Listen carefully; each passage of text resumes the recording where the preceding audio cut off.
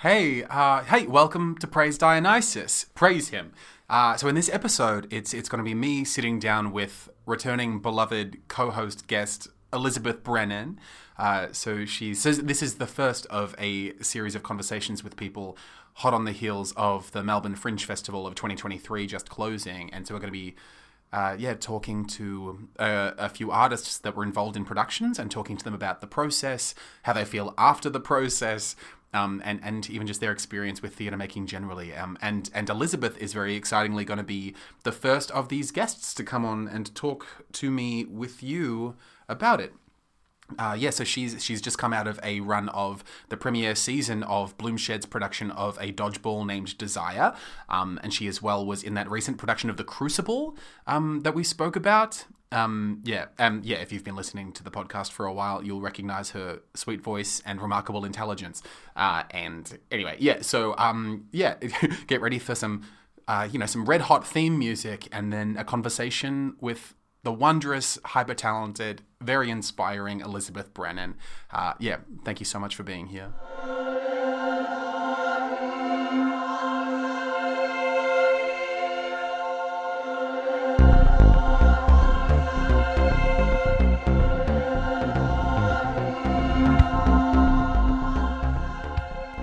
Hey, Elizabeth Brennan. Hello, Jake. Hi. God, it's so nice to have you back. How are you going? Oh, it's really nice to be back.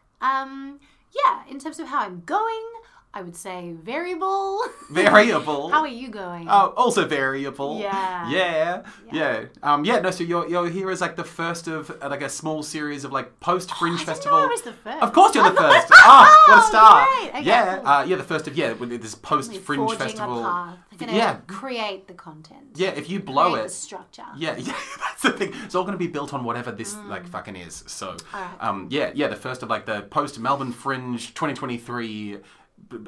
Post festival conversation series, I suppose. There is no name for it, and it's very obvious where. So how are you? Chucklefest. Chucklefest. Someone just yelled Chucklefest. Because of course, to be quick about the immediate credit that has just occurred, of course, you were part of Bloomshed's a dodgeball named Desire. Yes. Yeah, the award-winning dodgeball named Desire. 2 awards. Yeah, which awards did it win?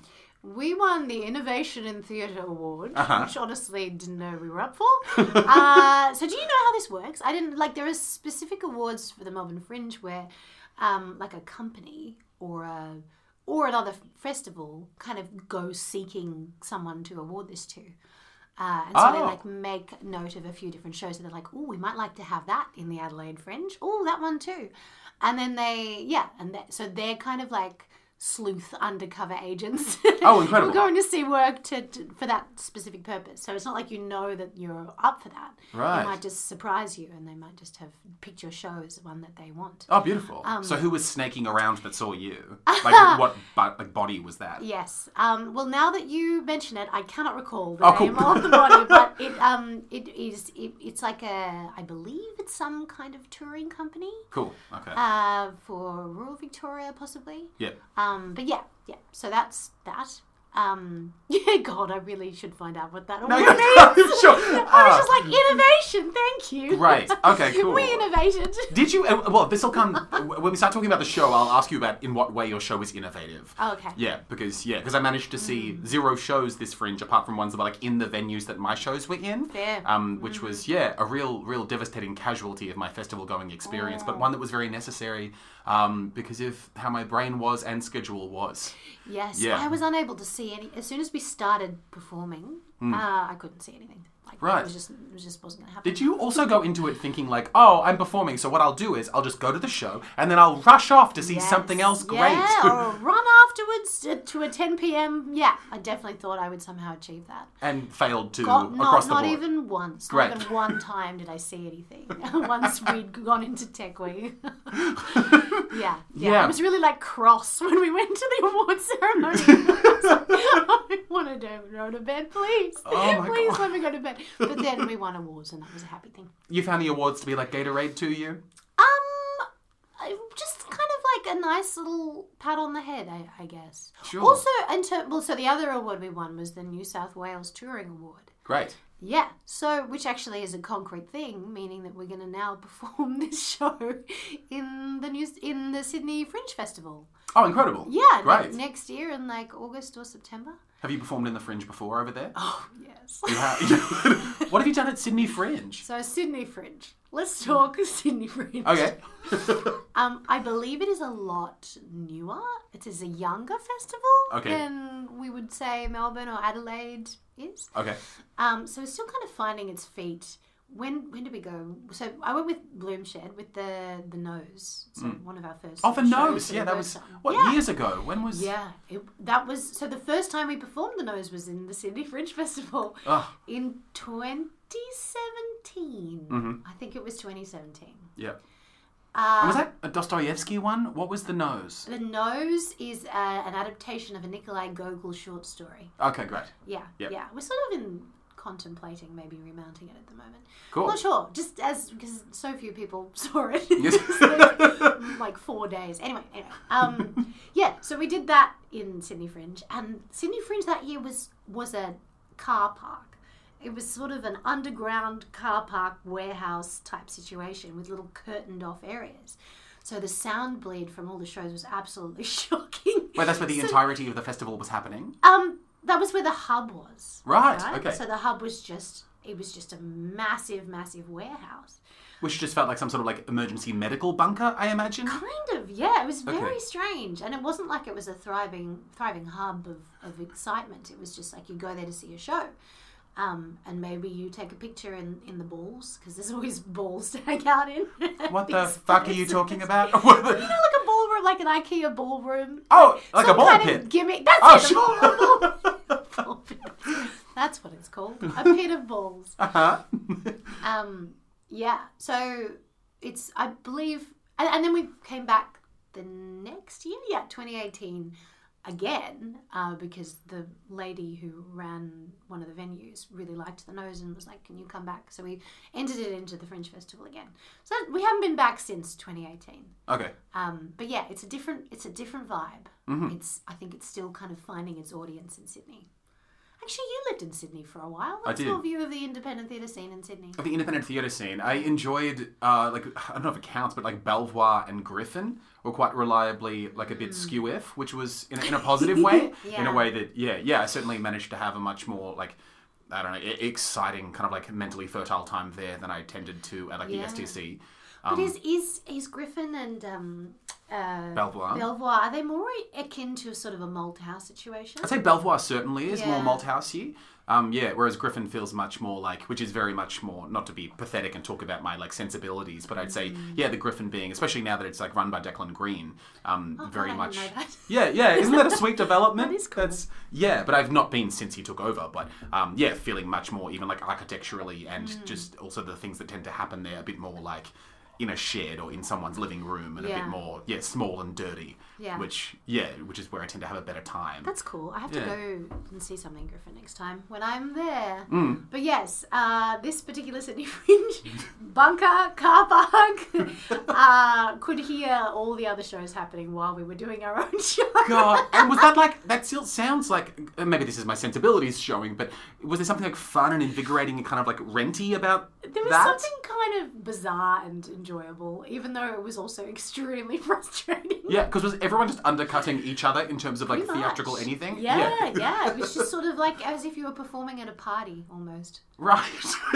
Yeah. Right. And one of the other shows was called Ophelia's Shadow, which is a group from Canberra doing an adaptation of Hamlet. Yes. Starring Ophelia, and it was a feminist punk rock musical. No. So like in the background of us speaking Gogol's words or James Jackson's words, as the case may be, you'd hear like, to be or not to be, that is the question. So Ophelia has her own take on that monologue. Is that... Well, that was Hamlet. Oh, Hamlet was in the show too? Hamlet was in the show. But it was Ophelia-centric? Yes. Great. I imagine you would have gleaned a lot of the plot from Oh, the so same car much, park. So much. I would love to see that sort of situation if, like, everyone built their shows knowing they would have to be trying to outshine each other amongst the cacophony of, like, a car park collaboration. Yeah, what would you do to really grab everyone's attention in that situation? Yeah, because, like, in this experiment, is everyone still curtained off? Or is it kind of like you're walking through a market in Agrabah and everyone's trying to sell their wares? City of mystery. Yeah. No, it's curtained off, but it's only curtained off, like, a little bit. A little bit. It's like a horseshoe of a curtain. Okay, great. Yeah. And can we make the rule that everyone in the audience has to stay for the whole show? So you need to be like... It's not so much as, like, you are holding them captive, but you have to make them glad that they're in your curtain. Yes. And not wanting to go to someone else's. Yes, I think we can make that rule. Okay. Do you have an instinct as to what you would do? Would it be the nose? Would it be something go-goal based? Actually, probably be something a little bit dodgeball-esque, actually. Something quite interactive and wild. Just that's to smart. Keep that, yeah, everyone would be mic'd. Because we were not mic'd with the nose. We were just straight up shouting, ripping our vocal cords to pieces. Oh, was it a good time, though? Was it, despite, losing your throat to it, it was fun? Oh, it was fun. I think because I was excited about the show. Like, it was a weird show that came together in the last, 2 days before we started performing. Like, midway through the second performance, we were like, actually, I think we might like this. Oh! Which was a surprise, because we were all so uncertain about it. Again, this is a trend, which I'm sure will come back later, talking about dodgeball. Yeah. Yeah. Oh. But so we're going back to Sydney Fringe is the upside of all that. At last. They'll be so glad to have you back. Yes. Yeah, no, they're very nice. They were very nice. It was just a strange vibe. But I don't think they do that anymore. It's not going to be in a car park. It will probably be in some kind of school hall or basketball rink. Yeah, somewhere more theatrically inclined. Amazing. Okay, great. So let's just for the people like me who didn't get a chance to see the splendor of this award-winning show that you were just in, could you explain to me and to the sweet, sweet listeners what a dodgeball named Desire was? Okay. Let me try and explain this nonsense. Okay. We wanted to, I guess in terms of like where it came from or the kernel of the idea, was when we were very frustrated and depressed over Animal Farm in 2021. What you and like the Bloomshed people were? Yeah. It was actually specifically me and Justin Gardam and James Jackson. Do you know Justin? Have you met? I met him when I went and saw Oh Dear, that Athens show. Oh, that's right. Yeah. Yes, because he was like sound somethinging for that. Doing something. Yeah, but that was a lovely surprise. Yeah. He's wonderful. And we were talking about doing something completely different and not as text-based as Animal Farm was. We were sort of tearing our hair out trying to make that script happen. Is that the style of misery that you were all in when you were talking, like having this conversation? No, I think it was, 2021. I think that was when either we were about to get, locked down again. Oh, God. And okay. Yeah, just for background on that particular year, if you recall, we were kind of going in and out of lockdown constantly. Great time. And that was when we were rehearsing and trying to create Animal Farm. Yeah. So we had 3 lockdowns happen during that time. And this was, because this was like the very first iteration, like the Theatre Works intended one? Yes. Okay. Yeah, that's right. Yep. And the kind of in and out on Zoom. We're not on Zoom. This doesn't work on the floor. Shit, we were pinning all our hopes on this sort of situation. It was just very stressful and sort of a lot of interpersonal issues with the group. Not to say that anybody did anything wrong, but it was just like a pressure cooker environment. Oh, sure, my God. Yeah. So we were a bit glum. Yeah. And like a couple of years ago, James had said that he wanted to do like a reading, a dodgeball reading is what he called it, where you like actors are reading a play and people are playing dodgeball around them and the actors just have to keep going no matter what happens. Sure. And then I just because that was like a funny idea, or I thought that it was just a funny idea. Great. Okay. Just picking 2 things at random and cramming them together. Yeah. And then I sort of brought that up and was like, why don't we just do that? We'll just enter into the Fringe Festival and have some kind of stress relieving, hilarious time. Yeah. And they were both like, yeah, that sounds fun. And then we went about the process of in that afternoon of being like, which script would we use? What would we do a reading of? Yeah. And we threw up, I think Death of a Salesman was an option. Mm-hmm. Hamlet was definitely thrown up there. Yeah. But then as soon as we hit on... sorry. No, don't be sorry. Streetcar Named Desire. We were like, a dodgeball named Desire. That's the one. That's the one. Because I was curious about, because my theory was you thought of a funny title and then built the show. Well, so yeah, essentially that's kind of how it happened. But it's fun to know that was that James thought experiment. Sure, but it was largely the title that won you over to choosing that script specifically? Yes, which was actually so lucky because, I think we very soon were back in lockdown again. And I was chatting to James on the phone about it, and this sort of image of Blanche Dubois getting repeatedly hit in the head with a dodgeball while she attempted to tell her story was just really amusing to us and felt like a fantastic metaphor for COVID and the theatre industry. Oh, fascinating. Because of Blanche's contribution to that image, or just because you felt like you were being buffeted by dodgeballs in the face? Well, I think maybe both. Both? Hit after hit after hit was the sort of the feeling of it. Right, and she just wants magic and fantasy, doesn't she? She just doesn't want realism, And good for her, says I. But, but then the more that we sort of looked at the play, the more I was like, oh my God, this is... Blanche is theatre. Blanche Dubois is theatre. Yeah. And Stanley Kowalski is sport. God, okay. He's... Oh, what a instinctive. high school... He's physical. He's brutal. And Blanche is delicate and...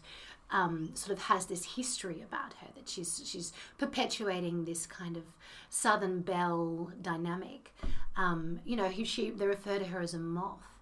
She's this kind of ancient, delicate, fluttery creature that is sort of surprisingly resilient, but so inherently theatrical. Right. And Stanley is kind of the opposite. And the way that she talks down to him in the play and talks about him is so reminiscent of how some theatre people talk about sport. Yeah, right. Yeah. And the same thing with him. She's stuck up. She thinks she's better than me. She's so it just seemed like that really carried us through to the next step of creating the show, of being like, okay, are we making a show about theatre and sport? Are we looking at and Blanche ultimately is not the winner here in this play.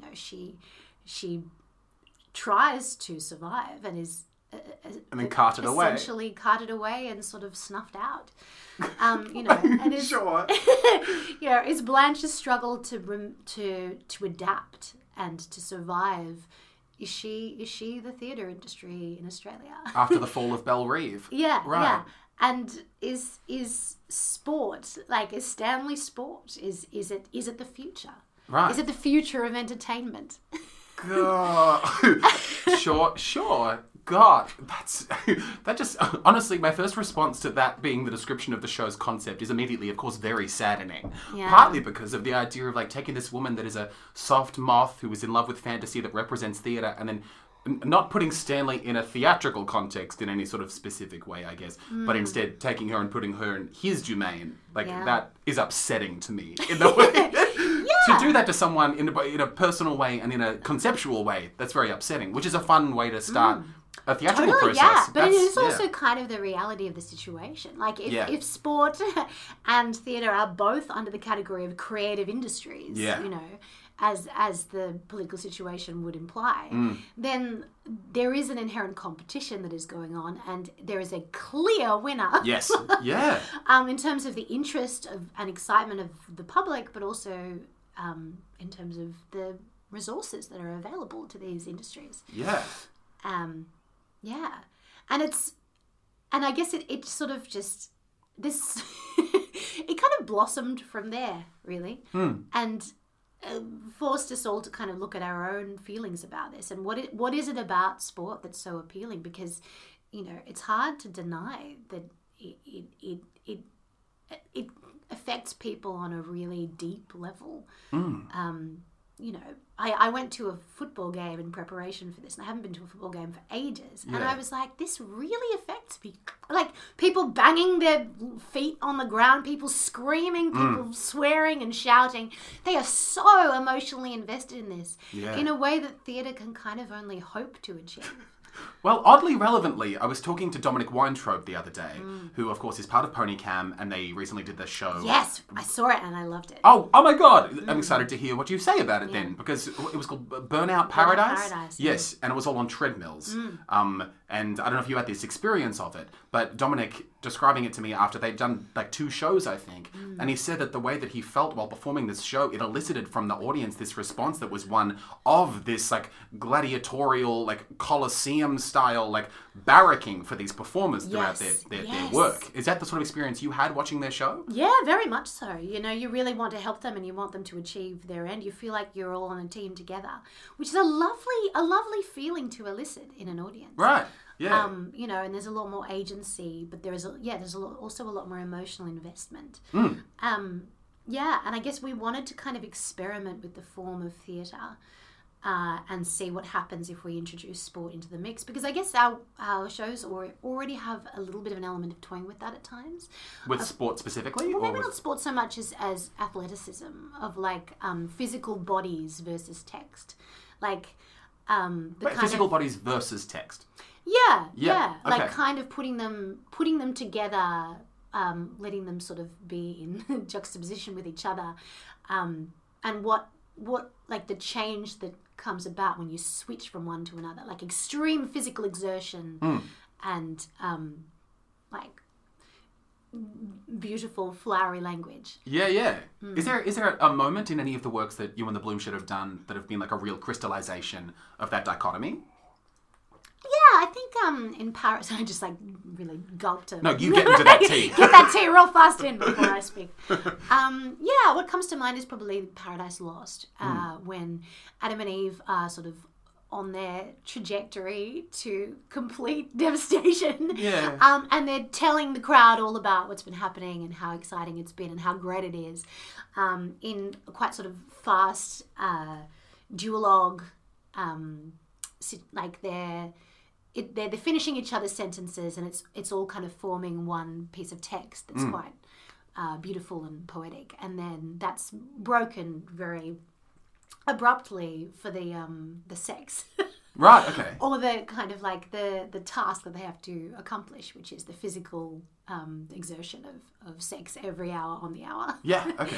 And like is just the two of us as performers doing an action over and over and over again, really, really fast, and completely committing our bodies to it. So that would be sort of one example of that, which is like, it is disorientating and bizarre for people to experience that shift, I think. Yeah.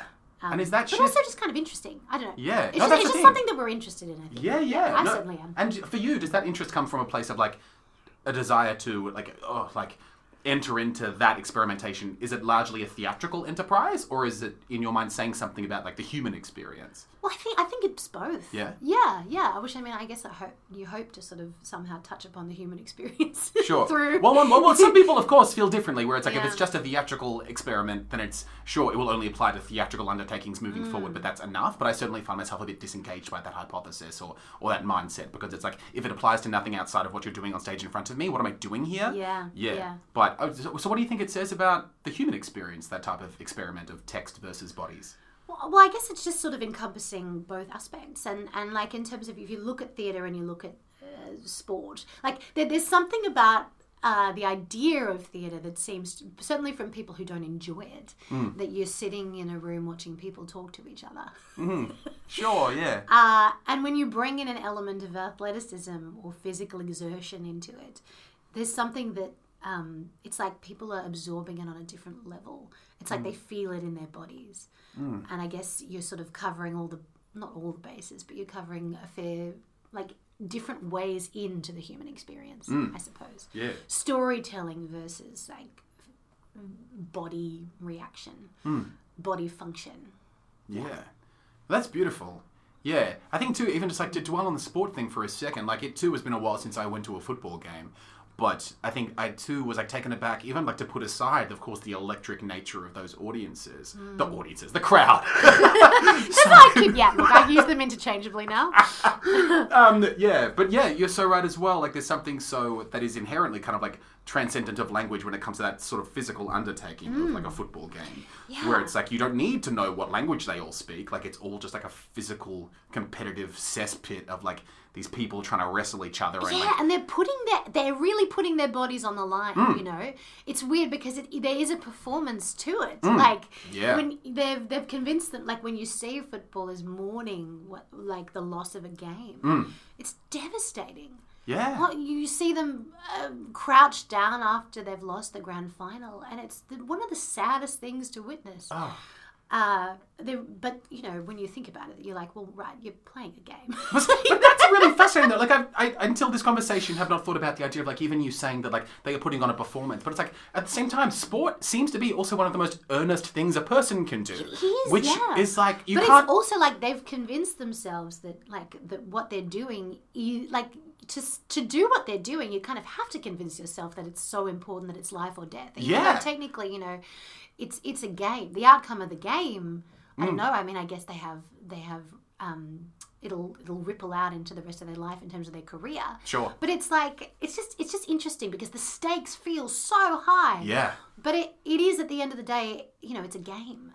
But also, it's not a game because they really are doing this with their bodies. Yes. And they must want to because the risk is so high. Yeah. Like, you can lose a face. Yeah. You know, if this goes wrong. Yeah. Like, people injure themselves so atrociously in this game.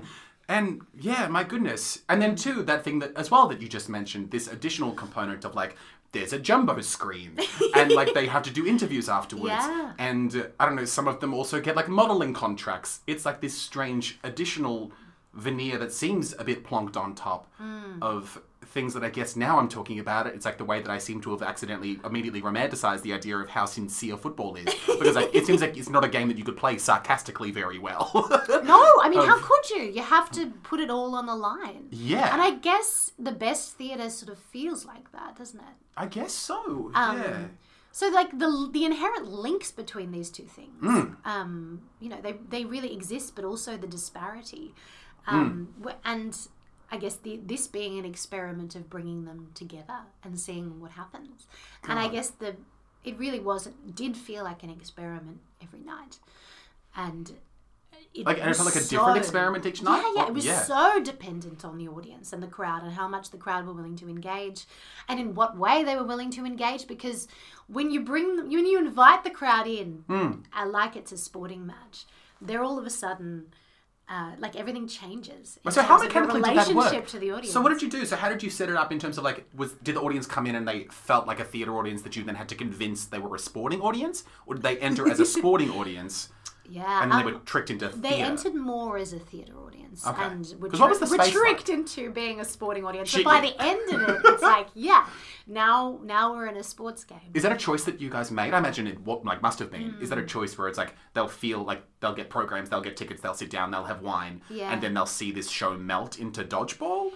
Yeah, I think we made a lot of changes after our preview. Okay.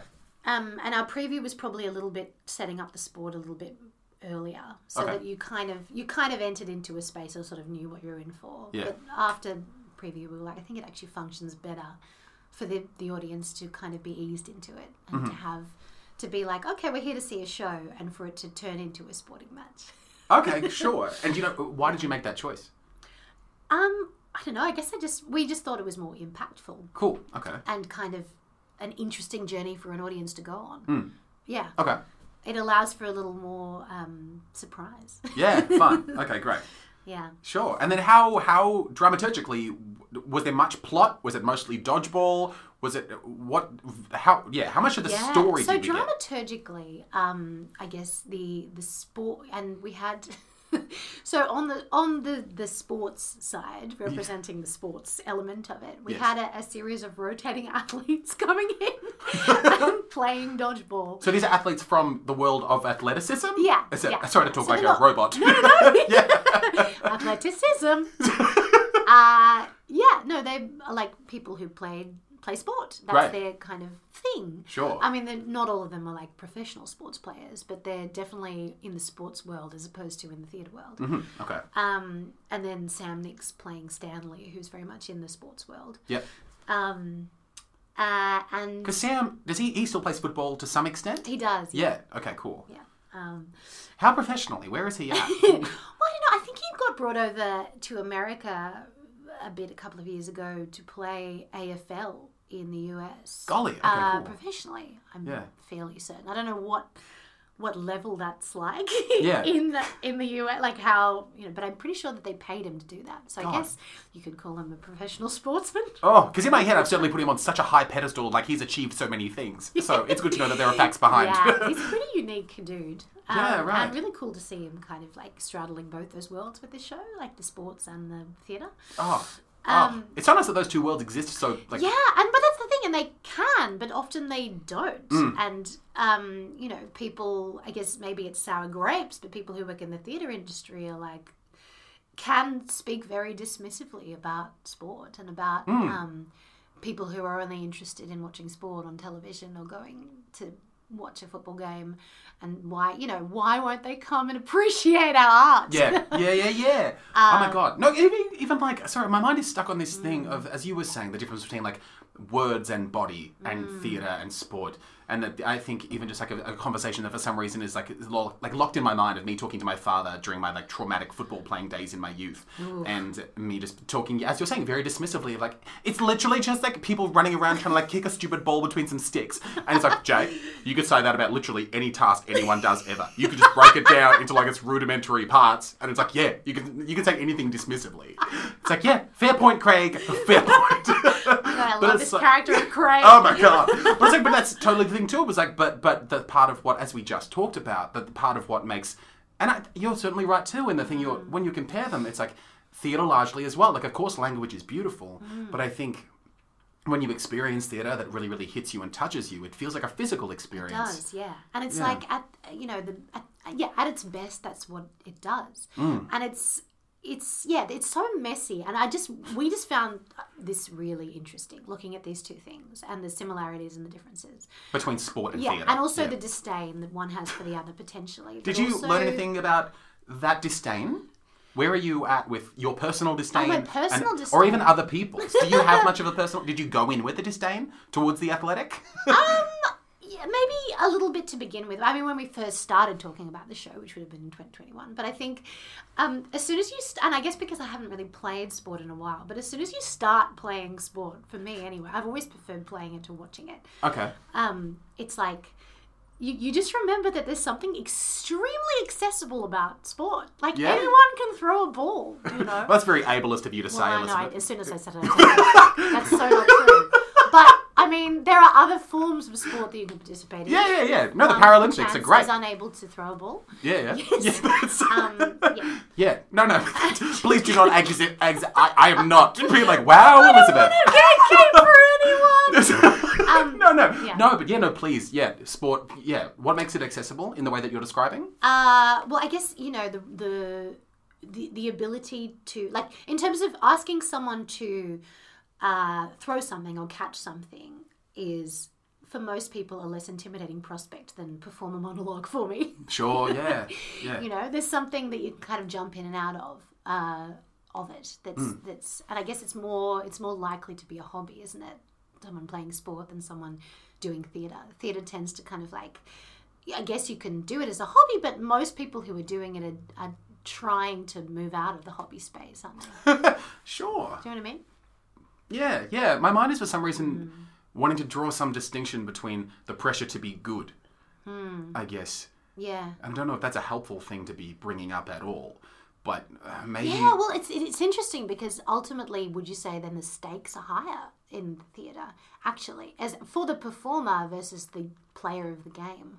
Like, in a way, if you drop the ball, like, people kind of expect things like that to happen. You don't really expect someone who's on stage performing as Hamlet to consistently make mistakes. I suppose not once the show's up and running, I guess. Yeah, I guess I guess there's something in the idea of athletes getting more and more chances to redeem themselves. That's it. Yes. Yeah. Yeah, that's something for sure. And it's almost built into the dramaturgy of the sport, if you will. I will. People are going to make mistakes all the time. Yeah. Like, people drop balls, people kick each other. Like, it's just, that is what it is. And there's something in the thought of, like, if someone makes a mistake, it benefits, like, half the people on the ground. Yes. Yeah, whereas, like, if Hamlet fucks up, it's not like Rosencrantz is like, yes! Yeah. And maybe this is a thing that potentially you were exploring in your work, which I'm excited to hear about. If there's anything in the sense of, like, is there anything we could borrow from the world of sport when instigating like a piece of drama where it's like welcoming the idea of mistakes? And is there a way where the mistakes could enhance the experience of the work for the other people in the show in some type of interesting way? Like, is there something in the thought of like, okay, Ophelia fucked her lineup, so she tags out and some other actor comes in and now picks up the role of Ophelia? Very much so. And the competition inherent in sport that makes people excited. Yeah. You know? Oh, yes. Maybe if that is introduced into a theatre endeavour, what does that do to it? Yeah, what happens if, like, the audience, after every scene, they judge how good the scene was? And then what happens to the scene that wins? You know, do you see it again? Yes, well, these are all experiments that we must participate in, because I just think it's really interesting. But in terms of the sort of dramaturgy of the show, we have the sports sections, and it's structured like an AFL game. So we have quarter 1, quarter 2, quarter 3, quarter 4, half time, and then quarter times. And I guess Blanche, as a competitor, is constantly trying to pull the work back into the world of theatre. Sure. She's trying to create narratives. Yep. She's trying to perform and bring us into her own storytelling. Okay. In a like a meta theatrical. Yeah. So it's sort of like on a meta theatrical level, we've kind of got these two forces that are pulling your attention in different directions. Okay. Over the course of the show. Yeah. Yeah. And what tools are at Blanche's disposal to try to instigate a traditional retelling of A Streetcar Named Desire? I guess interpersonal connection, how she is sort of interacting with the people around her and with her competitors. And so, also, this is another element of the show that I don't think I mentioned, Tennessee Williams is the referee. Okay. And Tennessee Williams has kind of instigated the whole thing in terms of the story of the show. This is the story of sport versus theatre? Yes. Okay, yes, great. Yeah. Okay, cool. Yeah. Is this time-travelling Tennessee Williams? I guess Tennessee Williams having dug his way out of his grave. It's zombie Tennessee Williams. Zombie Tennessee. Good, respectful, good. Yeah. I imagine he had a tasteful accent. Oh, for sure. For sure. There were so many tasteful accents in this show. Yeah, but we kind of placed him in the position, and there's sort of a wider narrative going on, which is mirroring the way that A Streetcar Named Desire transpires. Okay. It roughly, loosely follows the story of Streetcar. Yep. The theatre narrative of the show. The one that Blanche is trying to instigate the entire time. Yes. Yep. Okay, cool. And Tennessee Williams is sort of placed in the role of Stella. You know how Stella in the play is kind of torn between these two forces. Yeah. You know, she's got this like inexplicable kind of mystical physical connection with Stanley, and she's got the kind of familial feeling for Blanche, and that soft concern she has. Yeah. And the kind of connection to her past or to the past. Yeah. And that's another thing that seems so inherent in theatre, this idea that it's kind of from the past. Sure. Okay. Yeah. You know, it's sort of a dying art form, like fading. You know, Blanche is fading. Okay. Again, just a thing that made me sad, but continue. Yes. But, you know, Tennessee is Stella in that he's torn between these two factors. He's trying to remain impartial, as Stella sort of does, but ultimately, obviously, chooses Stanley over her sister. Yeah. And I guess, you know, Tennessee is the public. Tennessee is the political situation. You know, he's exemplifying a lot of things. Yeah, his algorithms, his parents. Yeah. He kind of looks like Beetlejuice. Yeah. He's wearing a striped suit. So many things. Yeah. Sure. Okay. So does that therefore mean with whether or not it was part of the decision to sort of have him be the Stella character, or with the way that, presuming that the play, in whatever extent it still exists in the work, ends the same way that it does, is that emblematic of some choice that either you or like the other Bloomshed creatives, have you come to some sort of like, as your potentially like the thing you were inquiring into, or your hypothesis going in, or your thought experiment about sport versus theatre, does that mean that you guys have kind of come to an idea about, like, have you answered that question of like what happens when theatre goes up against sport? Well, I think it's clear that you're not going to win. No? But that you're not going to get stamped out either, because there's something, as there is with Blanche Dubois, there's something inherently resilient about it. Even after she's been carted away? Yeah, I think so. That we'll keep trying to survive. I mean, even as the doctor leads her away, she's like, okay, I'll make a new connection. You know what I mean? Like, it's sort of, I guess she ultimately loses, but I guess in our version anyway, she does lose, but theatre will find a way to continue to exist. It's just a shame and a real tragedy that it doesn't have the resources to be like what it could be. Its value is so much less to our society. But I guess we as theatre makers feel the importance of it. And I think that the audience goes away feeling the importance of what storytelling is. From your show, you believe they left feeling that way? I hope so. Yeah, cool. I mean, that would be what I would hope. Yeah, beautiful. You know, you see the appeal and the enjoyment of sport, and you also see the importance of theatre. That it's like they both are fantastic and complicated and have problems within the industries themselves. You know, there's a lot of problems with the sporting industry. But that these two things are both like vital to the experience of being human, but one of them is so much more valued. Right. Yeah. God. And how do you feel about the things that you learned about that as a performer, as an artist, as a person? Did you have to wrestle with many emotions when you experienced this experiment taking place? Yeah, God. I mean, I suppose probably partly what informed this work is burnout. Yeah. And feeling the impulse to continue to create, but also feeling how hard that is.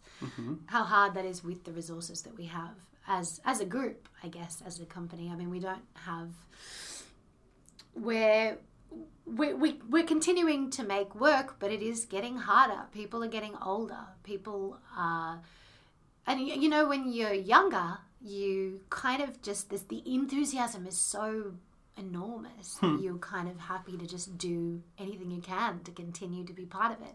Yeah. And I don't want to say necessarily that it's age, but it might just be tiredness, like the experience of having to sort of keep making these things happen and off our own backs as well. That is, you know, it is a struggle and it does take its toll. And this particularly was really a difficult one to make happen.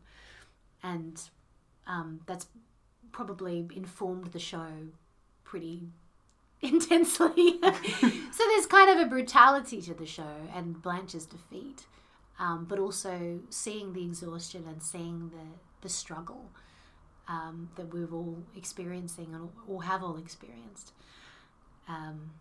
Yeah. So it's like It has been difficult, and after we did Animal Farm, one of the most recent Animal Farm, the most recent one.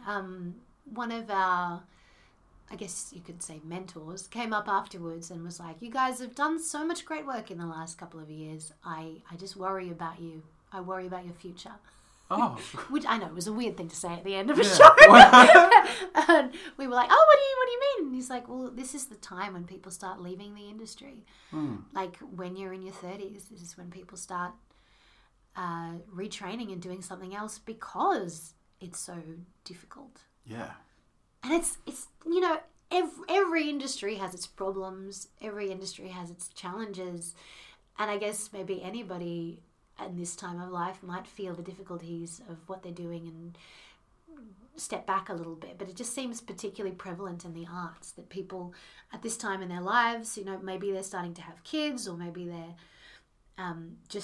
there's just burnout from the years that have passed, and continuing to work together as a group, like the Bloom Shed, for example, and live your life and not be able to, I guess, pay the bills from the art that you're making is it is a pretty enormous life choice to make, and it does take its toll. It will take its toll, and I guess that's sort of what he was saying. He was like, so many. This is the point with which so many theatre companies, independent companies, crumble under the weight. And I guess, we're at a bit of a crossroads, or sort of were in making the show of can we keep doing this? Do we need to rethink a way to do this more sustainably, emotionally, physically, financially? So it's a bit of a we'll see. Sure. Which sounds like there's some kind of impending breakup. But it's just I'm just acknowledging that it's hard, and I think that a lot of people feel that. I don't know. How do you feel about it as a theatre maker and one who's been doing it for upwards of a decade? Sure. Yeah, God. Yeah. No. Similarly. Yeah. No one was told similar things.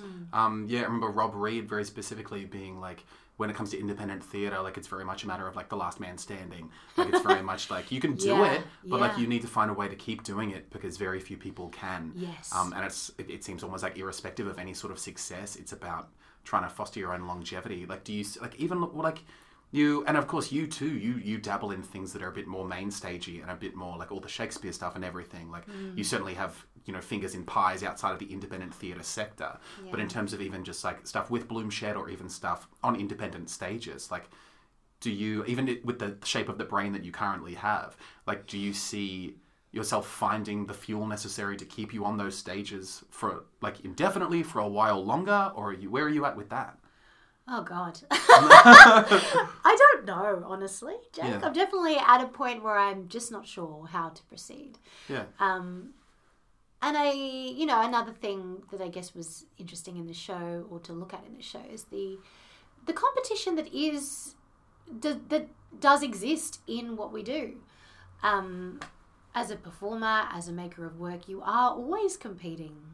Or it's hard to get away from the fact that you're competing for work. You're competing for opportunities. And there's not that many of them. Yeah. And that's exhausting. And if you're not someone who enjoys competition, it's a pretty shit life. You sort of feel like you're scrabbling around. You have to kind of consistently work on your own emotions to be like, I don't want to feel bitter about this. I don't want to feel annoyed because someone else has got an opportunity that I haven't got. Yeah. Because that's not good for you. Oh my God, but even that takes so much work to overcome. It does. You have to consistently be watching yourself and making sure that you can be happy for your peers. But if it means that you don't, you have to, it's going to impact you negatively to not have had that opportunity. It is difficult and it takes energy. Oh God, because even that grace that you're describing is one that it's difficult to see in others sometimes. It does. I certainly understand the thing that you're saying. Yeah, that competitiveness, which has long been a thing that I've done whatever I can to try to like alleviate for at least my like immediate surroundings. Like I quite early on in this whole career thing was very much like identifying that exact feeling, like. It was in some of my like deepest depressed theatre going moments of like noticing that I was like wanting something to be bad because it meant that I wouldn't be competing with the artist making the work. Yes. It's like that is like the death of artistry, the death of inspiration. And the death of community as well, which is kind of what we want.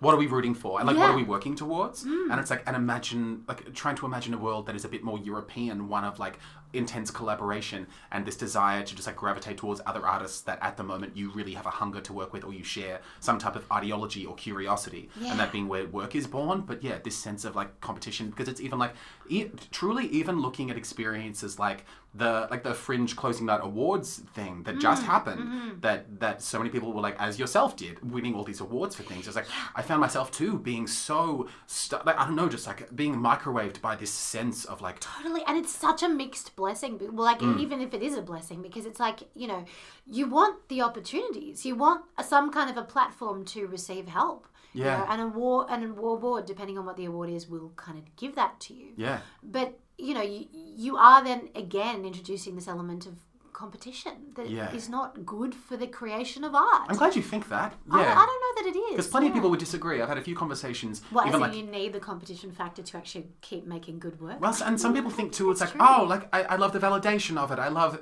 being told that my thing is good. And it's like, I think that too is a thing that I've certainly worked hard to stamp out inside of myself. And I think too, as I've railed on, like even on this podcast a number of times about like determining what art is good and bad is not interesting or generative of any sort of like interesting artistic discourse, and moves so little so far forward because it just eventuates in the thing that is good becoming the marker for good, and then that just being replicated by other people, which is not an inspiring thing to witness even as an audience member. No.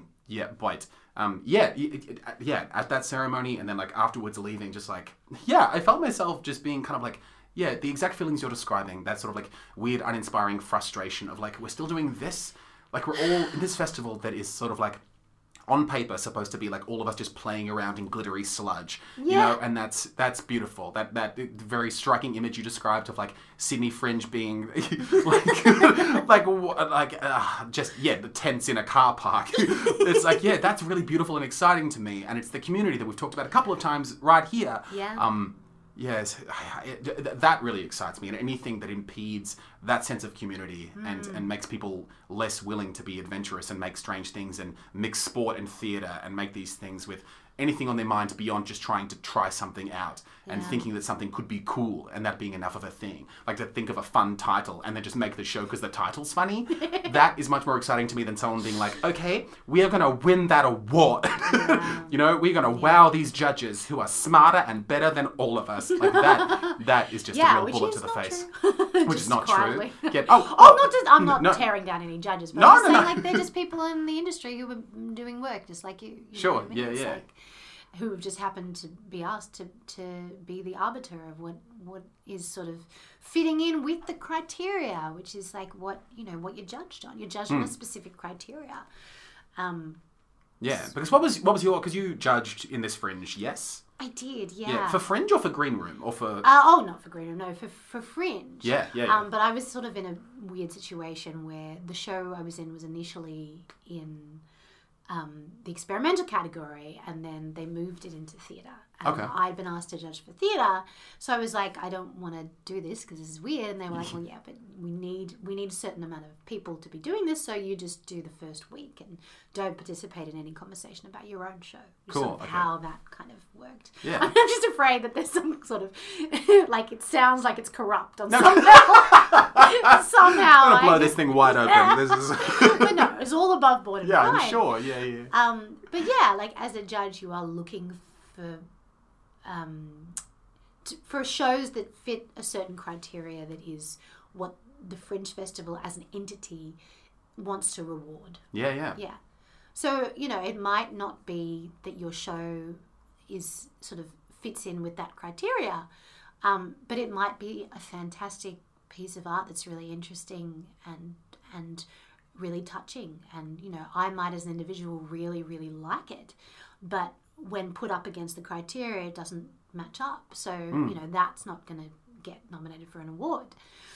And then that person or that group goes thinking, oh, well, there's been a judgment made here about this show. Like that this show's not as good. It doesn't deserve an award. It's like, no, it's not about being good. It's actually like, it's like getting a mark at school. Yeah. Like the teachers have to grade on a basis of criteria. Yeah. And is that with you as having experienced it as a judge? Do you find some cool inspirational stuff in like even like the judgy side? Like even outside of what I imagine is you see a bunch of really exciting work. Yeah. I imagine that's great. Yeah. So that's the best thing about it for me anyway. That's what I really enjoy is that cool.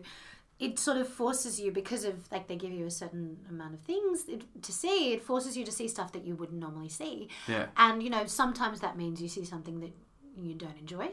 But also, like both times I've done it, there's been shows that I absolutely loved, that I was completely surprised by, and I had no concept, like would never have gone to see it on my own. Do you have like a recollection of one such experience? Yeah, last year. My favourite show of the festival was called you were all invited to my son Samuel's fourth birthday party.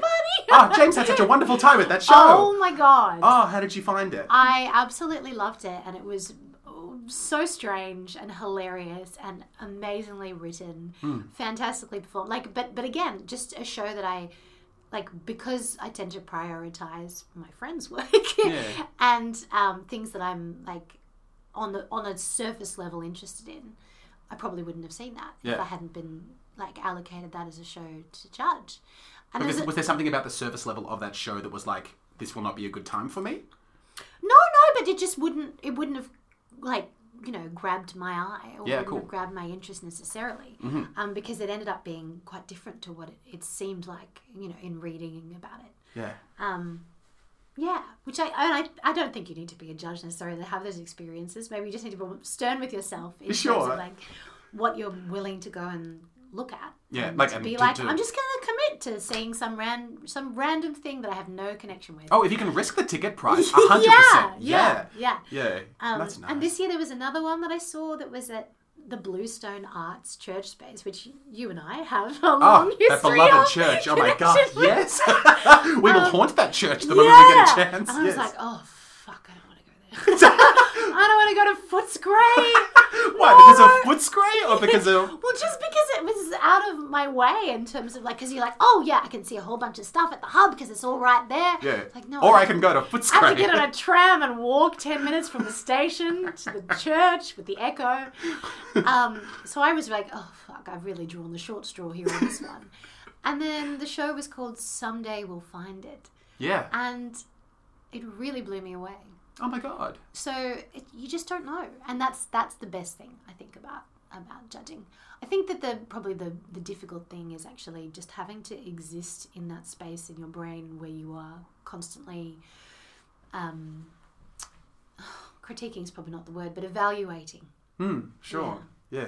Evaluating what you're witnessing, which is a different space to going into a show and just experiencing what it has to offer, you know. Oh, sure. Is that part of what you don't necessarily like enjoy about the evaluation part? Is the way that it impedes? Well, just sort of, I don't know. Well, I guess like you, I sort of wonder how healthy it is to be that type of audience member. Yeah, oh, to sure. be kind of evaluating what's in front of you consistently. Yeah. Rather than, I guess, being receptive to it. Right. Okay. And are you currently at a place of still weighing up stuff with that, or have you settled on something? No settling. Yeah, cool. Mightily confused about it. Conflicted. But also, how then do you sort of decide who gets these opportunities? Like should it be a raffle? A lottery. A lottery that would happen like a lottery of funding. Oh my God. Where you go into the lottery and then, you might be lucky. Elizabeth, that's really exciting. Rather than being like based on merit that is not objective anyway. Yeah. Yeah. Oh my God. No, the sense of like, and now the random $10,000 grant will go to. Yeah. And then it's like, and you have to present this work again at next year's festival, and we will see what it is when you give it a year to develop and $10,000. Yeah. That's amazing. Yeah. Yeah. Or you might you might also get some sort of collaborators to Outside Eyes or something. Oh like, my God. In terms of the, I think it's, would that generate a more healthy sort of feeling amongst people, because then it's up to chance. It's not about competition. Yeah, my God, that's exciting. Yeah. But maybe is it just the concept of getting arts grants that I'm... is that all that we're pitching? That's exciting too. No, but the thought that you could, go into a festival like this and then just pop out of it with a bunch of money to encourage you by chance. Yeah. That's exciting. A question stuck in my mind to backtrack what feels like 25 minutes ago. Yeah. To go back to dodgeball for a second, with the athletes that you got involved. Yes. Did any of them say anything interesting about theatre or about this sport versus theatre thing? There was one particularly chatty sportsman who came in and he did the show, and afterwards he was like, wow, I've never felt anything like that before. I was like, what do you mean? He's like, that is such a different feeling to playing a sporting game. Like, that environment is like the feeling in your body is completely different in a theatrical setting as someone who's kind of standing up and doing it. And he, it wasn't like he was doing any acting necessarily, but he was like, that adrenaline kick is enormous. And kind of magical, which is an interesting thing Yeah. to hear. And very distinct from the one that he feels while playing sport. Yeah, yeah. Oh. Yeah, I think it was interesting to see the athletes that we brought in get more and more invested in the creation of the work. Oh. I know, which is really cool. Oh. It's like, and I guess that's almost the hope of the show as well, that people who don't necessarily want to go to the theatre would come and enjoy the sport and then kind of find themselves being surprised or carried through with the story of it. And like, oh, actually theatre is a lot more than just people talking to each other. Right. Yeah. Oh, golly. So anyway, on the subject of like burnout, which is a thing that we sort of touched on a little bit in a sort of like a macro sense. What do you feel like you experienced a lot of burnout or like emotional, physical wear down from dodgeball? Yes, very much so. But I mean, I guess it didn't really help that I got a virus just before so the week before we had 4 more rehearsals, so like a Thursday, Friday, Saturday, Sunday before we bumped in on the Monday. Yeah. And I got sick on the Friday. I started developing sore throat and burning eyes, and I was like, oh, here we come. Oh, gosh. Yeah, so I think I caught a virus from a certain show that I watched.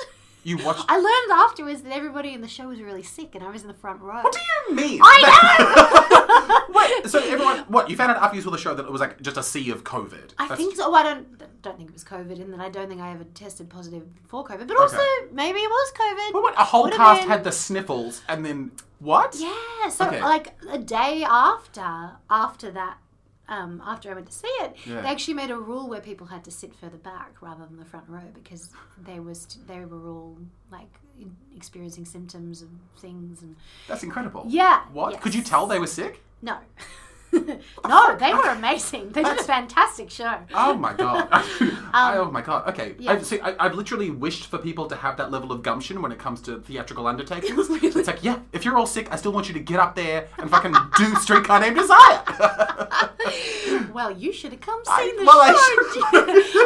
Oh golly. So I was very. It was a really horrible virus too. Like I felt really ill because I'm an asthmatic. Yeah. Everything goes into my chest. Yeah. So I was unable to come in until the Monday, I think. And when was opening night? So Friday, Saturday, Sunday. Opening night was when... Oh, we had our preview on Wednesday. Okay. And you came in on the Monday. Actually, no. Now I come to think of it, because that was the tech day. Okay. So I actually came in on the Tuesday. But I was still really ill. Oh, God. Okay. Still had like a horrible, rattly, disgusting, mucusy cough happening. Hot, yeah. Yeah. And an enormous amount of exhaustion. Yeah. Yeah, and sort of post-viral sniffles. Yeah. And you're in arguably like the worst show to be in when you have a respiratory concern. Yes. Yes. Oh, yes. How did you handle that? Well, not well. Okay. I hate to say it, but I kind of handled it by being grumpy. Right.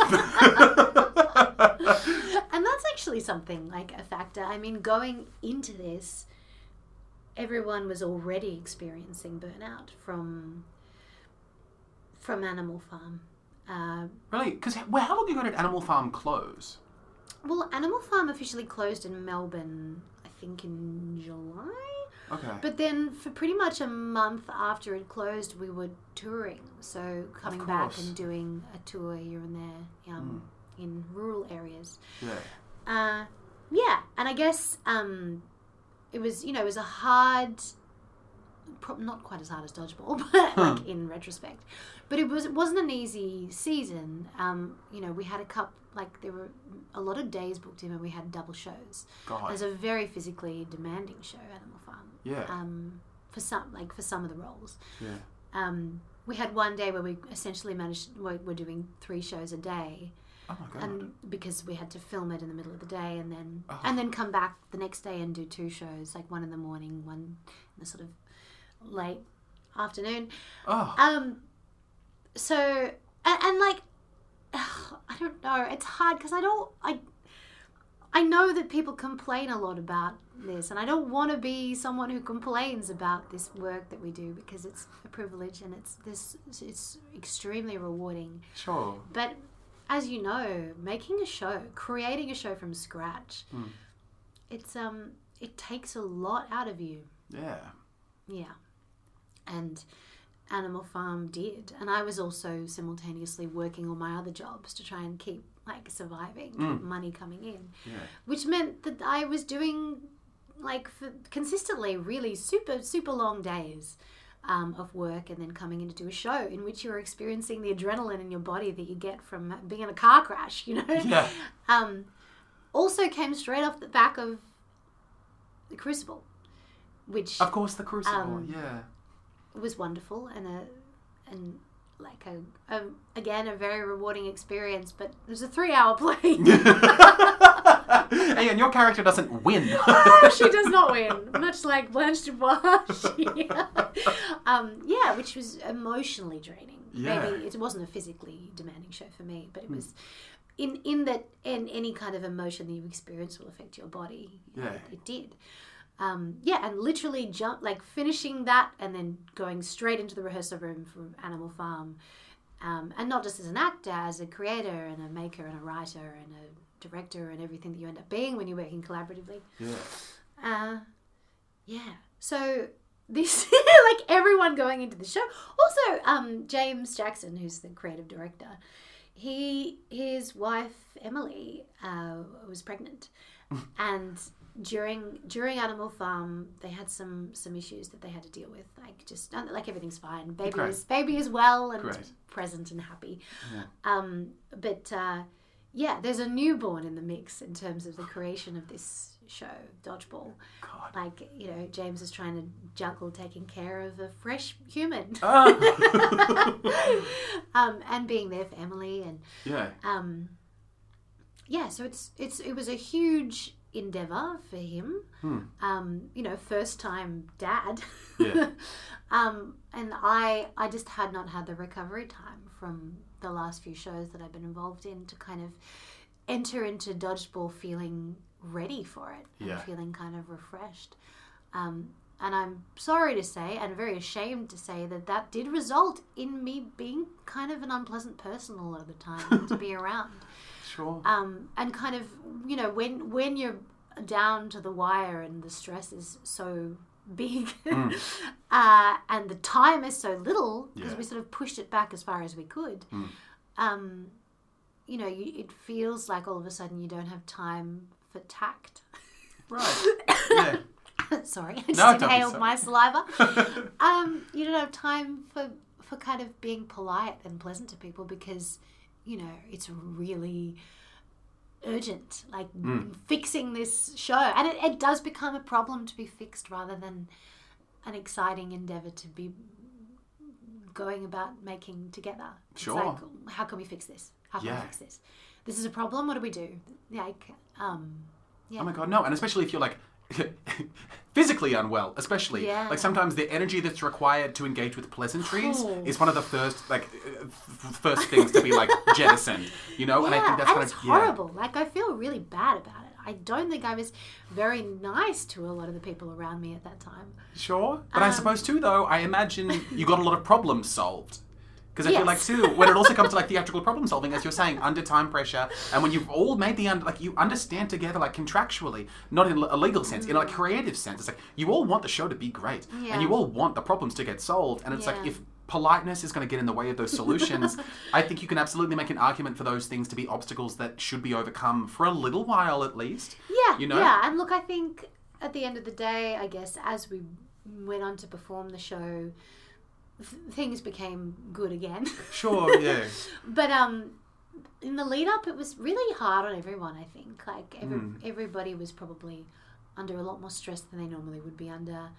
And was it more stress, or were they just not equipped to handle a typical level of stress? Or was there a lot of stress with this show specifically? Well, I guess there was a lot of the big things that were stressful, I suppose, were the time pressure. Yep. The lack of availability for people, because everybody was trying to juggle work, and I guess the people who sort of said no to work for Animal Farm were kind of like trying to catch up on all that. So trying to catch up on the life stuff that they missed. Yeah, right. You know, so attendance at rehearsals was extremely variable. You know, and that puts more pressure on the people that are there because they're like, well, like, how can we do this? How are we going to catch you up? How are we going to, you know, there's less people to work on the thing. So it just creates more pressure, I suppose. So there's sort of time, lack of people's availability, and probably also the nature of the show, because it was something quite different to anything that we've done before as a group. Yeah. It was a lot more interactive and a lot more experimental in terms of the form of it. And we really we were trying to make decisions about how it was going to go or what we were going to do creatively without actually having an audience to test it on, because in this particular situation, having a crowd was so important to the show. Yeah, like, right. it completely changed the nature of the work. And I guess you've never proven that you can do that before, so you Totally, can't rely on like old techniques. We haven't really had no idea how that was going to go or whether it was going to be a disaster. And I guess that's what an experiment is, I suppose. You don't know. You don't know if it's going to work. Yeah. And we really didn't know if it was going to work, and that added extra pressure. Sure. Yeah. God.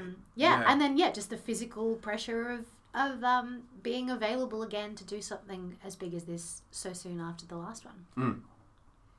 God. All right, sure. And is there a way that you would like? I don't know if it always feels the same for you, but when it comes to that type of like post-show burnout, is there a way that you would characterize it that sort of like sets it apart from other types of inner fatigue?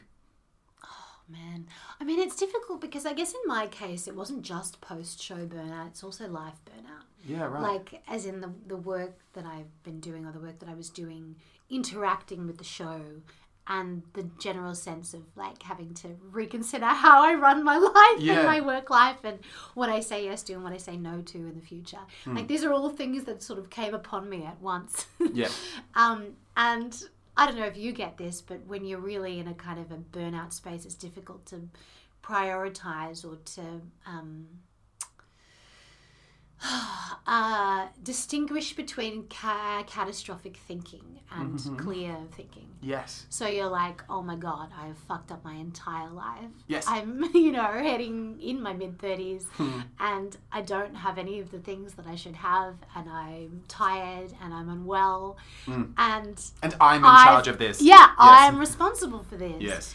Which it just makes it even worse, doesn't it? Like, it's a real spiral. That is the makings of a spiral right there. Yes. Yeah. Why is no one saving me? But in terms of, I guess, specific show burnout, it robs you of the joy of creating. God. Okay. Yeah. And I guess I personally was able to, like, scrape some enjoyment out of this experience once we'd kind of opened, and then it was a situation of sort of experimenting every night with how to perform the show, because we didn't really know how to perform it until we had a crowd, and then it was like things would sort of unlock themselves and we were like, oh right, okay, so that's how to kind of tonally manage that, rather than having like a director in charge of these things. We were experimenting every night, finding the best way to do things. Yeah, and I think that was really exciting and fun. And it was really, it does help to have people come to your show. Yeah, right. Yeah. And no shade to you, Jake. Totally understand. But,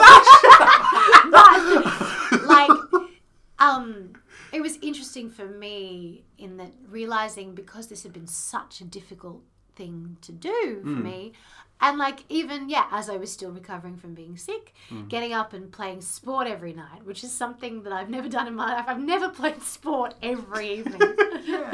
Unless you count down ball, but anyway, that's another story. But it's like putting so much into it, and like it became for me kind of toxic in terms of my feelings about it when people in my life or people that are important in my life weren't able to make it. Yeah. And it's like completely reasonable that people can't make it sometimes because that's life. Yeah. But it's like, I am doing so much and putting all of myself into this. Yes. And it feels like a personal slight when people Oh my don't God, because if me talking to this hypothetical friend, if you did something into which you put as much as I continue to put into these things I'm doing, of course I would be there. Yes! Oh my God, and I would love to see whatever the fuck that thing is. You know, if you were doing what you and I, and you, very likely you, sweet listener, are putting into the art that we produce, if some other person, if they're in some sort of a corporate job, if they were to tell me, look, I've put so much work into this presentation I'm doing, and it's a PowerPoint presentation, and it's about like office place dynamics, and I just love it, and I need you to see it because I'm falling apart. Or even if they didn't say that they wanted me to see it, but they're like, I'm doing. It's like, can I come? Yes. Like, of course I want to see this. Yes. You've put this much of you're willing to be so miserable for this thing that you are doing. Yeah. Golly, I want to see what that is. Totally. And I would hate to think that you would think that I don't have an interest in that thing.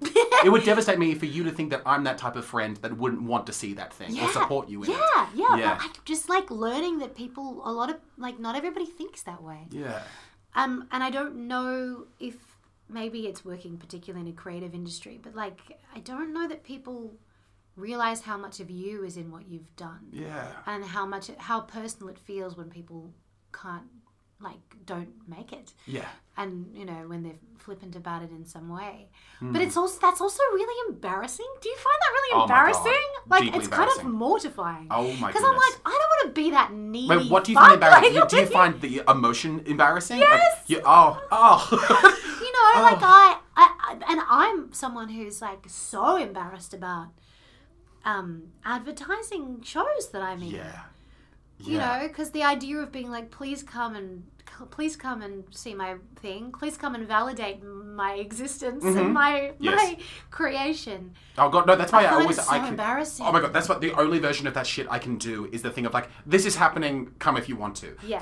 That's the only version of advertising I can do for my own things. Because any time that I'm ever like, which I have not been like for a long time, being like, please come, please. I'll give you a discount code if you just come. It's like, no, I would rather you just not come. If that's what I need to do, if I need to get that snivelly to get you to this production, that's not going to happen. I would rather there be 7 people there that wanted to be there than even have you experience me, as you're saying, embarrass myself on social media to be like, oh, because it's like and I don't even think it's because I don't think I should have to, but it's just not. I'm not built to be a beggar.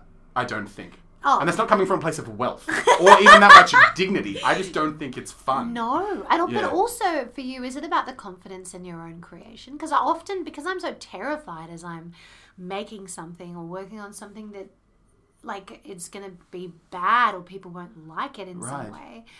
That is part of it for you, is the fear of it being bad and then people coming, seeing it and being like, oh, Elizabeth sucks at this. She sucks as a person because of what she's made. Oh, sure. You know? That's really interesting. Oh, it's not healthy. I know it's not healthy. God. Well, I'm glad, But it's like, God, what was I saying? Oh, that's right, yeah. So it's you sort of take it personally and the idea is like, oh, you know, come if you want to, but you know, no pressure. Yeah. But deep inside I'm like, please come. Yeah. Because I want to share this with you. Yeah. Oh God, there's plenty of people with whom I feel that. That's probably the healthiest aspect of it. It's like, I want to share this thing that I put a lot of effort in with you. Even if you don't like enjoy it or like it, I'd love to have your experience of what it was like. Yeah, because sometimes it's like, it feels like it's like, yeah, I put so much into it. I would love you to see it specifically. And it's like, part of it is because I feel like it'll be like the two of us having like 400 conversations. Yes! You know, this is so intimate and open and like I'm going to be giving you so much of myself. Yeah. And I'm excited for you. There's not a lot of people that I want to give that much of me to. And I would love you to take some part of that amount away from this production. There's something so intimate. You're so right. It is, yeah. And I think it's weird. But again, maybe this is partly because I was so burnt out and so stressed by this whole experience that everything was heightened. Right. So when people would come to the show and talk to me about it afterwards, I'd just be like, I love you so much. Oh. Thank you so much for coming. You have no idea how much I appreciate this. Oh. And then people who didn't make it, I would just be really salty with them. Yeah, no fair. Older sister. Oh. And it's like, but I'm like, logically I know that I'm being irrational and unreasonable. But what is logic? But emotionally, it's like, this is so important to me. No. Well, no, but that's the thing. But when it comes to, like, as you were saying, behaving, like, emotionally healthily, I don't think there's anything emotionally unhealthy about wanting to be that. If we're describing it as a style of intimacy and openness, that, of course, is a very healthy thing to be offering a person. I suppose when it comes down to being emotionally healthy about it, though, is, like, giving people the boundaries, right? So it's, like, letting a person know that it matters to you for them to be there and giving them all the tools necessary. Like, as with, and this is probably very pedestrian and you know this already, you're very smart, but it took me a while to learn the thing of, like, if you want someone to be able to love you efficiently, as the person who, like, wants to love you wants to, you need to give them the information necessary for them to do it. And it's like, it's almost like a love language, but it's also like... I'm so scared of it. It's, oh my God, it's just partly because I'm like, oh, I'm going to set this boundary, and they're going to be like, well, bye then. It's not worth doing this much work to get to spend time with you fuckface. But it's like, being able to, as I've had with a couple of people in a very warm way, the thing of like, it matters a lot to me to have you here. It would mean a lot if you could be here, and it hurts sometimes that you don't feel the compulsion to. It's as you're saying, an embarrassing conversation, but one that I would want the people I care about to have with me. If I was somehow neglecting part of their needs that I could provide, and I would want to provide, is it a thing I've had to learn, because I get that feeling.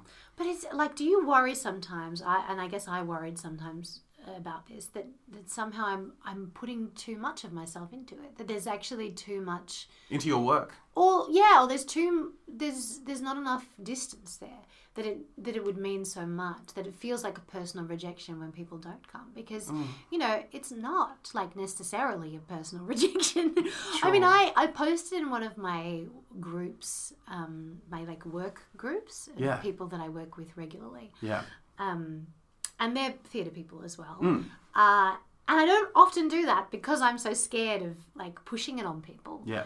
But because I thought that this group would enjoy it, and because I was sort of, I don't know, I guess I just wanted to share it with people. Yeah. And they're theatre people that like you. I'm pretty mild, kind of like, hey, I don't often post about shows, but I just think you guys would enjoy this. Yeah. There's a couple of more nights. It'd be great to see you there, sort of stuff. And a very small, like, that didn't seem to have much of an effect in terms of people attending. Yeah. But that's like, that should be okay. Sure. And yet it took me a bit of time to be like, to kind of forgive those people and be like, but these, they're not going to drop everything. Like, people have lives. They have complex lives. And that's okay. Sure. But even thinking about that, like, I think that's also super duper fine, because the thing that we're doing is quite absurd. And I think it's kind of like part of why we're not necessarily drawn to it, but because of like the reason that we're still in it, I guess, is because of the largeness of the emotions and the amount of ourselves that we're willing to give to this thing, because we believe that it matters so much. Like the same reason that athletes are willing to give up so much of their lives and their time and their energy and their bodies for the thing they care about, which is never considered to be a crazy thing to do, by the way. No, that's true. Right? Yeah. And it's like, we're going to give so much of ourselves to this thing, but I think it's therefore fine, and would be fine regardless. Like, whatever it is to you that you consider to be like a grand romantic gesture, like even outside of like a sex relationship, like a romantic gesture, it's like, it's someone holding your hand on a train. It's someone like looking in your eyes while you eat spaghetti. It's going to someone's play. These are really grand romantic things to be doing for a person. Or engaging in a conversation afterwards about what they experienced and what they thought. And this is a list of some of the most beautiful things that have ever happened. And it's like, and it makes sense for that to be, because it's like, it's only as wonderful as it is. Like, you getting to have that experience in the foyer of just like, I love you so much for coming. It's like, that's gigantic. And it makes sense that the mirror of that is like, you didn't come. God, yeah. Yeah, I guess if you're going to have one, you sort of have to have the other one, Yeah. And I just worry that it's like, in terms of sort of individual psychological health, that it's detrimental. No, I don't think so. No, I mean, I'm famously not qualified to be a psychologist of any sort. But there's nothing wrong with that type of resentment. No, I've got plenty of those inside of me. No, and I think those resentments help you identify in the same way that like jealousy and envy is a positive experience because it shows you what you want. Yeah. I think it's the same thing as like, oh, I resent that in a person, and it's like, it helps you behave with more integrity, I think. And I think it is another another reason too. This isn't me talking to you, Elizabeth. But it's like, it's another reason too, to establish with people. It's like, if you come to this thing or you don't come to this thing is emotionally significant to me. Yeah. You know, and yes, I'm also a bit embarrassed by that fact. But it's like, unfortunately. Deeply mortified. Yeah. But it's the same thing of like, look, if you keep talking in the movies, I can't keep going to the movies with you. It's really annoying. Is that a real thing for you? I'd say it would be. Yeah, it's a bit case by case, but generally speaking, yes. Oh, yeah, okay. yeah. Right, we should never go to the cinema together because I talk the love whole a good chat. through the movie? Well, like specific points. What do you mean specific? I'm not like going to talk through the whole thing, but Okay. I will definitely have something to say. Mostly it's to do with like other people's comfort. I just get worried about like people like wanting to shush us. If the cinema's empty, we can talk absolutely. If there are just like, two other people far away, we can whisper stuff. But yeah, no, that's a line for me. Okay, that's and I'm fair. glad we Good established to know. this. I'm glad to know this line. Yes. God, what was I going to say? Something else about something. Was it about people going to shows? Was it about... I think it was about people going to shows. Oh, no, that's right. Okay, so that when people don't Yes. go to your show... Yeah. And again, this might just be me and a really kind of negative slant on things. Yeah. But that you start to, like, it starts to prod the little insecurities you have about your own worthiness to do what you're doing. Where you're like, if I have to... With them specifically or generally? Just generally, where you're Okay. sort of like, oh, well, if I have to beg people to come and see my work, like, you know, what's the value of it? Like, you know, people should want to, and if they don't, then isn't that kind of like the interest of people kind of voting with their feet and being like, and like, you know, and getting the little sore spot that has to do with People's disinterest. Yeah, or not being as successful as maybe you'd like to be. Right. And success, there's a whole bunch of different ways to measure success, I know. But it's interesting because, like, so I had a very small job with Bell Shakespeare Company. Yeah. I was doing a reading for them at Melbourne Uni. Mm-hmm. And I was chatting to the other actors involved who had all worked with Bell Shakespeare before. And, like, in talking about the work that I was doing, the work that I guess I'm proud of, the independent stuff that I've made, and, you know, I've done other things, obviously, but I was talking specifically about Animal Farm, there was just a little bit of a sense of a slight, oh, it's independent theatre. Oh, yeah, I used to have my finger on that pulse, but I don't really anymore. And the feeling like, you know, they're talking about the MTC dressing rooms and comparing them with other dressing rooms from other main stage theatres. Yeah. And it's like, it's that sort of thing that maybe I'm not sort of strong enough and confident enough to be like, yeah, but, you know, I'm happy doing what I'm doing. Maybe because, you know, a lot of the time at the moment I'm not, because I'm so burnt out trying to make it all work together. Yeah. But the sort of inferiority complex of, oh, am I not successful enough?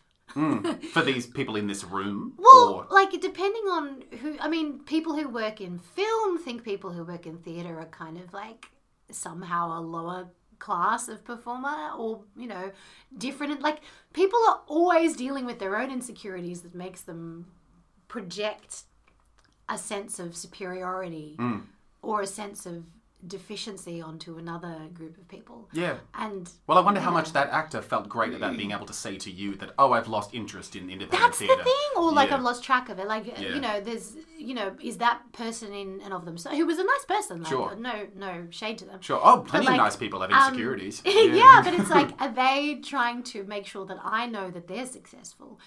That is the evil reading of that behaviour. Yeah. Well, not evil, but also like, you know, not to me, that's evil. because being a performer is such an exercise of self-promotion. Yeah. You kind of have and a belief in one's worth. Have to be making people, like, convincing people that you're successful, like, all the time. Yeah.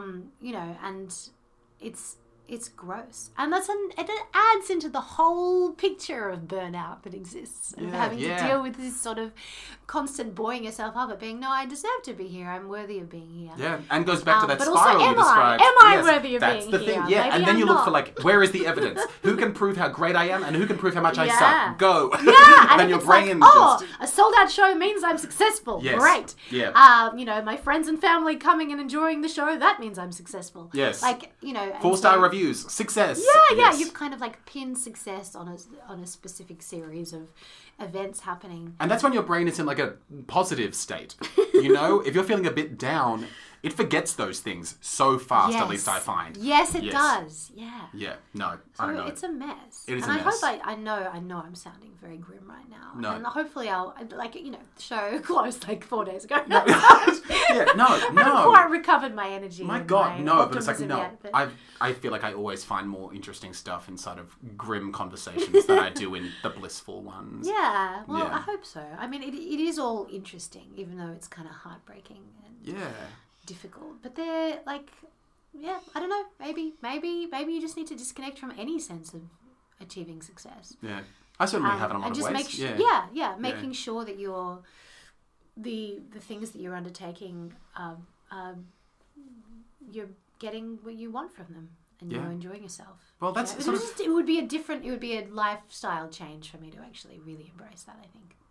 Well, that sort of brings me to like what I sort of like, I guess we'll round out this conversation with, and sort of ties into a lot of the stuff that you've talked about, is the sense of like, with this idea of like looking forwards with your career and you living your life, irrespective of like theatre's engagement with it. Like, is there something inside of you that you think is going to determine how long you can last in theatre, do you think? Oh, wow. Oh, that's huge. Oh, God, I don't know. Sure, okay. I'd love to keep doing it, and I'd love to, but I would love to do it in a more sustainable way, because I don't think I've been, I think I've just been exhausting myself and burning myself out pretty consistently by kind of maybe trying to achieve too much and be financially like solid. Right, okay. So Yeah. what in you then needs to be stronger or present or built in order to have you last as long as you can? Oh, Or is it not even inside of you? Is it? it's probably both. It's Right. probably a combination of trying to like be more selective about the things that I engage in and the time, like, and I think certainly in my work life, I'm trying to make better decisions about that. And I say this, you know, last couple of weeks, sort of after Animal Farm, I was like, that's it. I want to do jobs. I don't want to just take every job that I'm offered because I'm worried about money. Yeah. Like, you know, it's hard because it's kind of been hardwired into my brain. Like this period of time now is supposed to be a little bit of a down period before summer Shakespeare stuff. Yeah. And, you know, a couple of jobs have been offered to me, like some of the stuff that I earn my money doing, like simulated patient work and murder mysteries and things. And, you know, I have said no to them, but it's been hard because I see $300 disappearing down the sink. Yeah. I'm like, oh, I'm saying no to this work and having to turn it around in my brain to be like, no, but you're giving yourself recovery time, and that's really important. It's just a psychological shift that I'm trying to make, but not. I'm not quite there yet. Okay. But hopefully that will help. So I suppose that changing that, but it also means embracing a certain level of poverty. Yeah. Yeah. And, you know, maybe a lack of stability again. But maybe that's better than giving it up altogether. I can't imagine myself in a corporate job. Mm-hmm. Yeah, so there's sort of the physical world stuff that you can change or try to change. And then the emotional stuff's a bit harder. Just quickly, how interesting it is for you to want to have to learn to embrace instability more so than find that stability. Comes back to this grimness, but also says something of your courage as well. Oh, Jake, thank you. Of course, no, my goodness. That's very sweet. No. And you were going to say something of the outer world. I think people who are doing this, who are making their own work, it is quite courageous, I think. But it acknowledging that it's difficult and that you might need help or you might need to do it in a different way to make it feasible is just, I guess, the journey I'm on. Yeah, right. But then also the emotional stuff, like dealing with the insecurities and the consistent pressures and the fears and the inferiority complex of being like, am I successful enough? Yeah. trying to diminish that side of things and think in a more community-minded way. And I guess in a more positive, self-affirming way as well, which, you know, I like both of us probably have some problems with that generally. But I can't deny that it, you know, when you can achieve that, it does help. It does make things easier. It feels easier, doesn't it? God, that's nice. Yeah. What about you? In terms of which thing? I guess your continued engagement with making work. Yeah. Oh, well, yeah, no, I'm very much cursed with being in love with it. As much as it keeps, as we've talked about, it just keeps hurting you back. It's such a toxic relationship, the one with the theatre industry and just with the compulsion to tell stories in the first place. Theatrically, at least.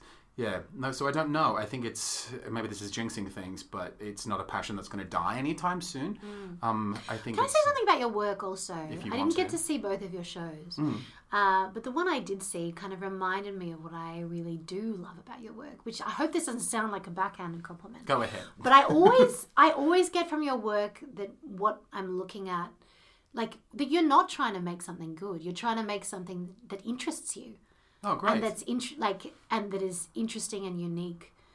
In an unflinching way. You're not afraid about people saying that it's. Do you know does that make sense? That's really lovely. Yeah, which I think is so admirable. Oh, sure. That's all very and nice. means that, for me anyway, your work is always interesting to me. That's really lovely, Elizabeth. It's not coasting. Oh, that's one of the nicest things I've ever heard. Oh, that's so good. nice. Oh, yeah. that's so good. I'm My glad. God, yeah. God, I was afraid you'd be like, "Are you saying it's not good?" No, that's literally no.